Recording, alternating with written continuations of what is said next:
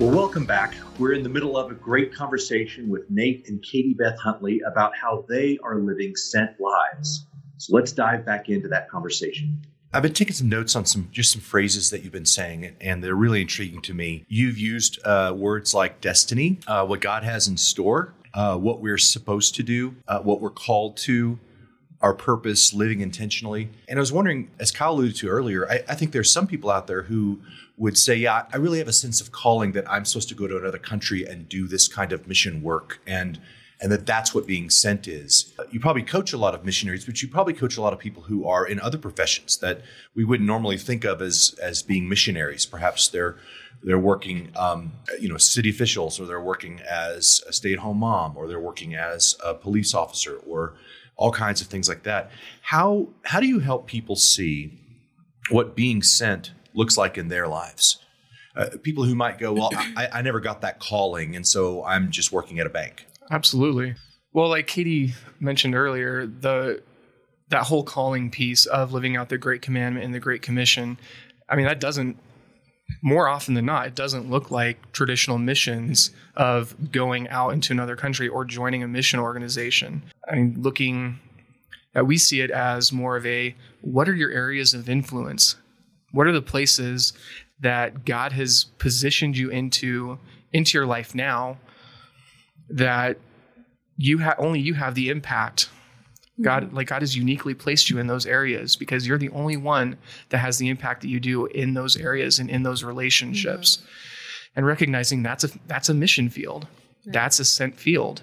Those are people that you can speak to. So, and recognizing that's an awesome thing, and it's just as valuable, if not more valuable than going off to a whole nother country, another context, because we have people that are hurting here and that need the comfort of Christ here. Mm-hmm. And if everybody's going out, if all believers are trying to leave the country, well, what does that leave? Who's here? Nobody. Yeah. So helping people to understand there's need wherever you are. And that also it's not necessarily a vocation. If you're lucky to be able to get paid to do it full time, that's amazing. To be a full-time missionary that only focuses on, preaching the gospel and everything like that. Okay, that's great, but life doesn't look like that for most people. But it doesn't negate the fact that it's still your destiny, that it's still your unique God placing. So it's bigger than what you get paid for. Calling is what you're meant to do, and it's what God has called you into doing and uniquely impacting the people around you. Yeah. The LifeWorks program is a 4-part program, and it was created to help missionaries coming off the field, going into the field to help them process through some stuff that was causing some burnout, specifically in our organization. That's why it was even designed. But it has been taken into secular businesses, into public schools, into homes that are non-believing. And the thing that I love about it is it answers a question that everybody is asking, whether we realize it or not, of who am I and why am I here? And the 4th part of LifeWorks is looking at our destiny, that calling piece. And yes, as believers, we can look at Scripture and see those specific callings and the Great Commandment and the Great Commission and go, okay, well, that helps us kind of formulate a little bit. But especially when we work with non-believers, helping them realize that they have a desire to understand the bigger purpose, and then looking through the filter of their story, their design, and their strengths, we have found that people really recognize the need to understand why they're on this earth.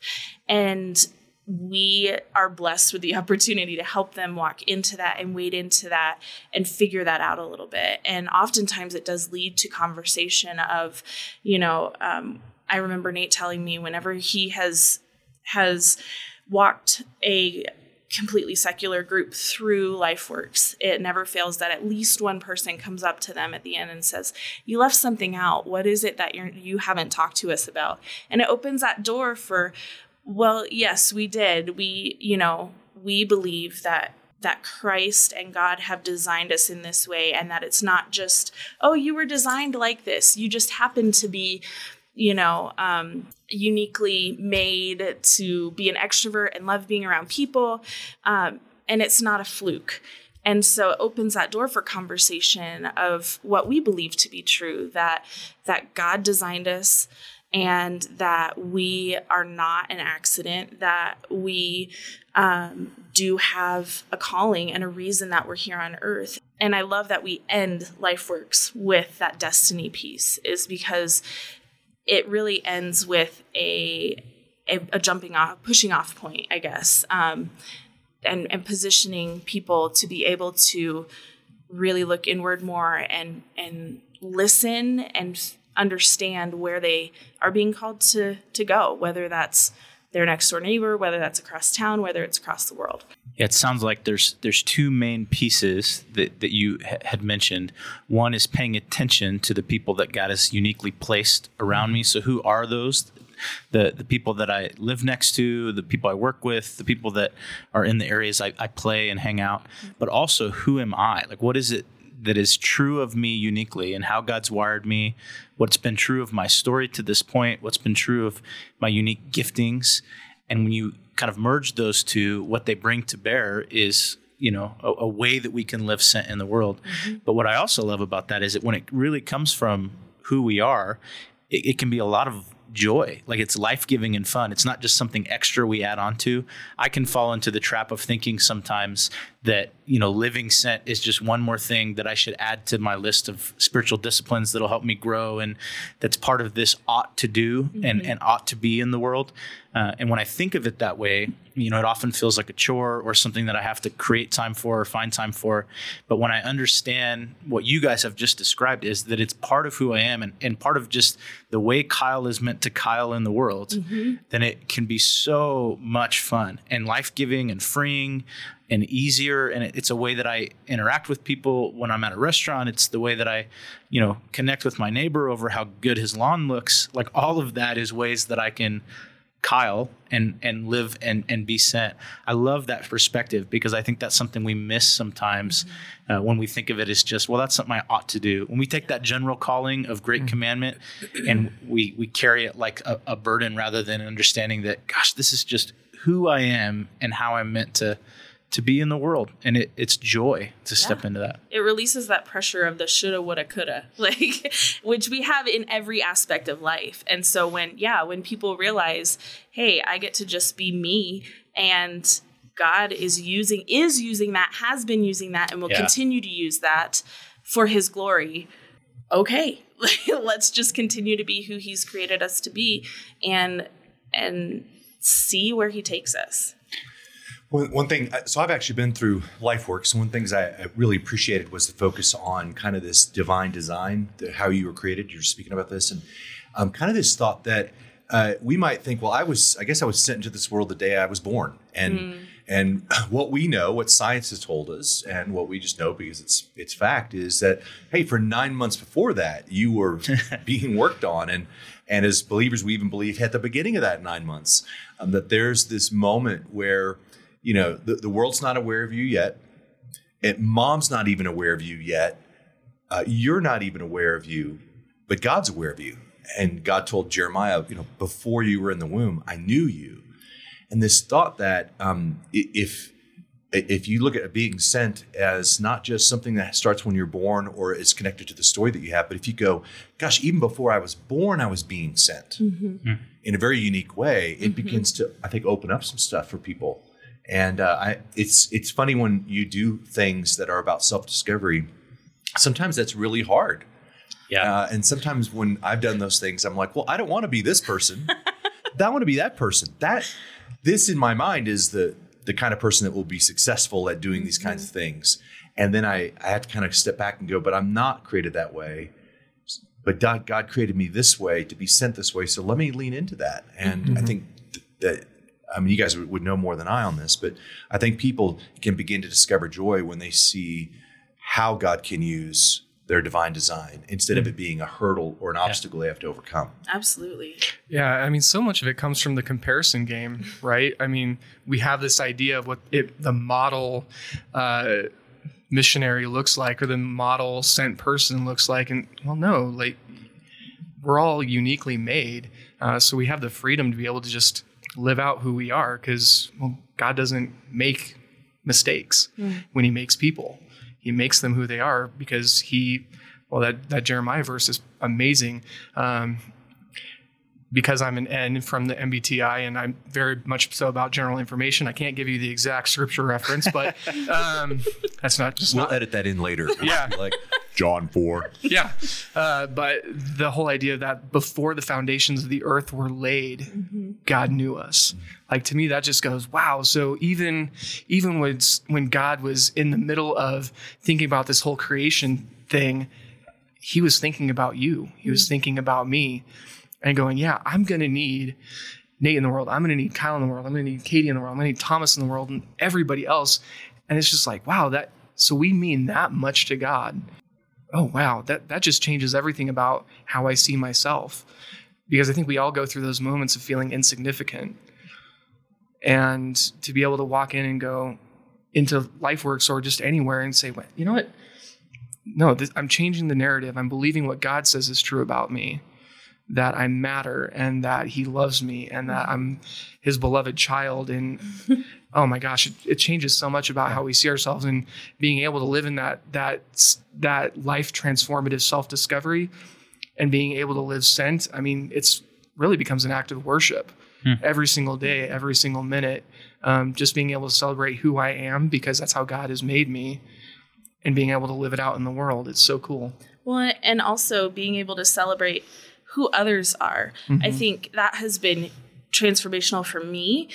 I tend to, while I'm like an eternally optimistic person, I can zero in on that one thing that just drives me crazy about myself, about my children, about my spouse, about the person I ran into at the grocery store today. And I know as I have continued to learn and be reminded on a more regular basis, that truly each person on this earth has been designed in God's image and for a purpose, on purpose. I am able to keep that mindset. And when I want to get irritated or angry about something, I can flip it and remind myself, hey, that's how God made them. They're not doing something wrong or they're not doing that to offend me. That's just who they are. And I should be willing and able to celebrate that about them and even point that out in them because it's probably something they don't even like about themselves. You know, the things that I don't like in myself, I have to work really hard at reminding myself, hey, God made me that way for a reason. And, you know, I need to be able to celebrate that. And as Nate said, he doesn't make mistakes. And Nate doesn't make mistakes, or God. God. Whoa, wait a minute. Oh. That escalated quickly. Yes, God does not make mistakes. And so just having that focus and mindset that, yeah, and maybe people sometimes do things to be harmful. Obviously, that happens. We're human. But for the most part, it has to do with their story, who they've been made to be, and what's going on in their life at that moment. And having that mindset really has affected my life for the better. I've been able to then actually try to engage with them versus just brushing them off and getting angry and moving on and letting something ruin my day. Yeah. One of the things I'm really loving about this conversation is just expanding kind of the definition of what being sent looks like. And I kind of grew up in a church where the message was kind of communicated by that the real heroes were the ones that accepted some kind of call into doing the work of God. And what that work of God was always defined by was either, maybe they were going to be serving on a church staff or they were going to go to another church, another country. And, we'd have people come down front. We'd pray for them because they're getting ready to leave to go to Africa. And so all that's good, but it kind of communicated that there was this hierarchy of, well, these are the people that are being sent. And I recently, in our city, we had a teen commit death by suicide. And I got an opportunity to talk to a couple of the teachers in our church that were at that school. And just listening to them talk about what that Monday was like as they sat with students all day, and as they weren't focused so much on content as almost just kind of counseling and being present with these kids. What I was hearing from them was a powerful sense of calling and being sent, that these people are on the front lines, these teachers are, and they are trying to bring that kingdom in whatever way it looks like in their classroom, like you guys have been talking about, just about being present, listening to stories, and how do we live this out? And I'm loving that. I'm feeling like that in our culture, more and more, it's being recognized that all of us are sent, and there's not really that hierarchy that we thought there was. It's just, what does it look like for you, and what does it look like for you? And that's one of the things that you guys get to coach and unpack people in, right? Yeah, absolutely. Certainly in the church, I mean, there's people that are called to be the apostles, the ones that are moving into new territory of where the kingdom's already there, but just waiting for kingdom workers to come alongside in the mission of God. The evangelists, well, I mean, that's a very churchy word, but okay, who are the people, though, that are going to be proclaiming God's truth? Really, that's what the evangelist is, right? To other people, they kind of come after the apostles. Prophets that are just speaking godly truth in general forums all over the place. Teachers, people that are really going in deep with unpacking the word. And I always forget Shepherds. Shepherds. And the people that are doing the more deep life-on-life living with others. That fivefold ministry, there's so much church baggage that comes along with it, but rethinking how that equipping looks like. Well, it's true. Everybody in the church has got that. And everybody who's not yet in the church that's still waiting, that God's waiting on for them to receive him. He's already built into them what that representation is going to look like. And he's waiting for them to step into it. Yeah. He's waiting for them to respond. It's interesting. You just said the word equipping, and on the surface, it might appear like some of what you do with LifeWorks in this self-discovery can almost feel separate or disconnected from this idea of being, missional and kind of sent into the world. But part of that equipping, if we're really trying to uncover how we're sent, is discovering who we are. Because if we miss that, then we're kind of applying it in ways that don't fit right, in ways that will that kind of can burn us out, that can kind of exhaust us because we're trying to do something that we're not actually made and kind of created and wired to do. And so that process of self-discovery that you walk people through in identity, it's fascinating to me of thinking of that as a very important part of that equipping in how we live out into the world. I think that's one of my favorite things about what we get to do is getting to see those aha moments as we're walking people through LifeWorks and explaining stuff to them and having that light bulb moment of, this is a good thing about me, and God already has been using it in these ways. Or one of my favorite things to tell people as we start LifeWorks is, what we get to do here is we get to give you the tools in your back pocket to be able to go through life. And you'll have the tools handy for when you need them, to pull them out, to reference them, or to work through something difficult. And you get to go through life from here and make the greatest impact for the kingdom.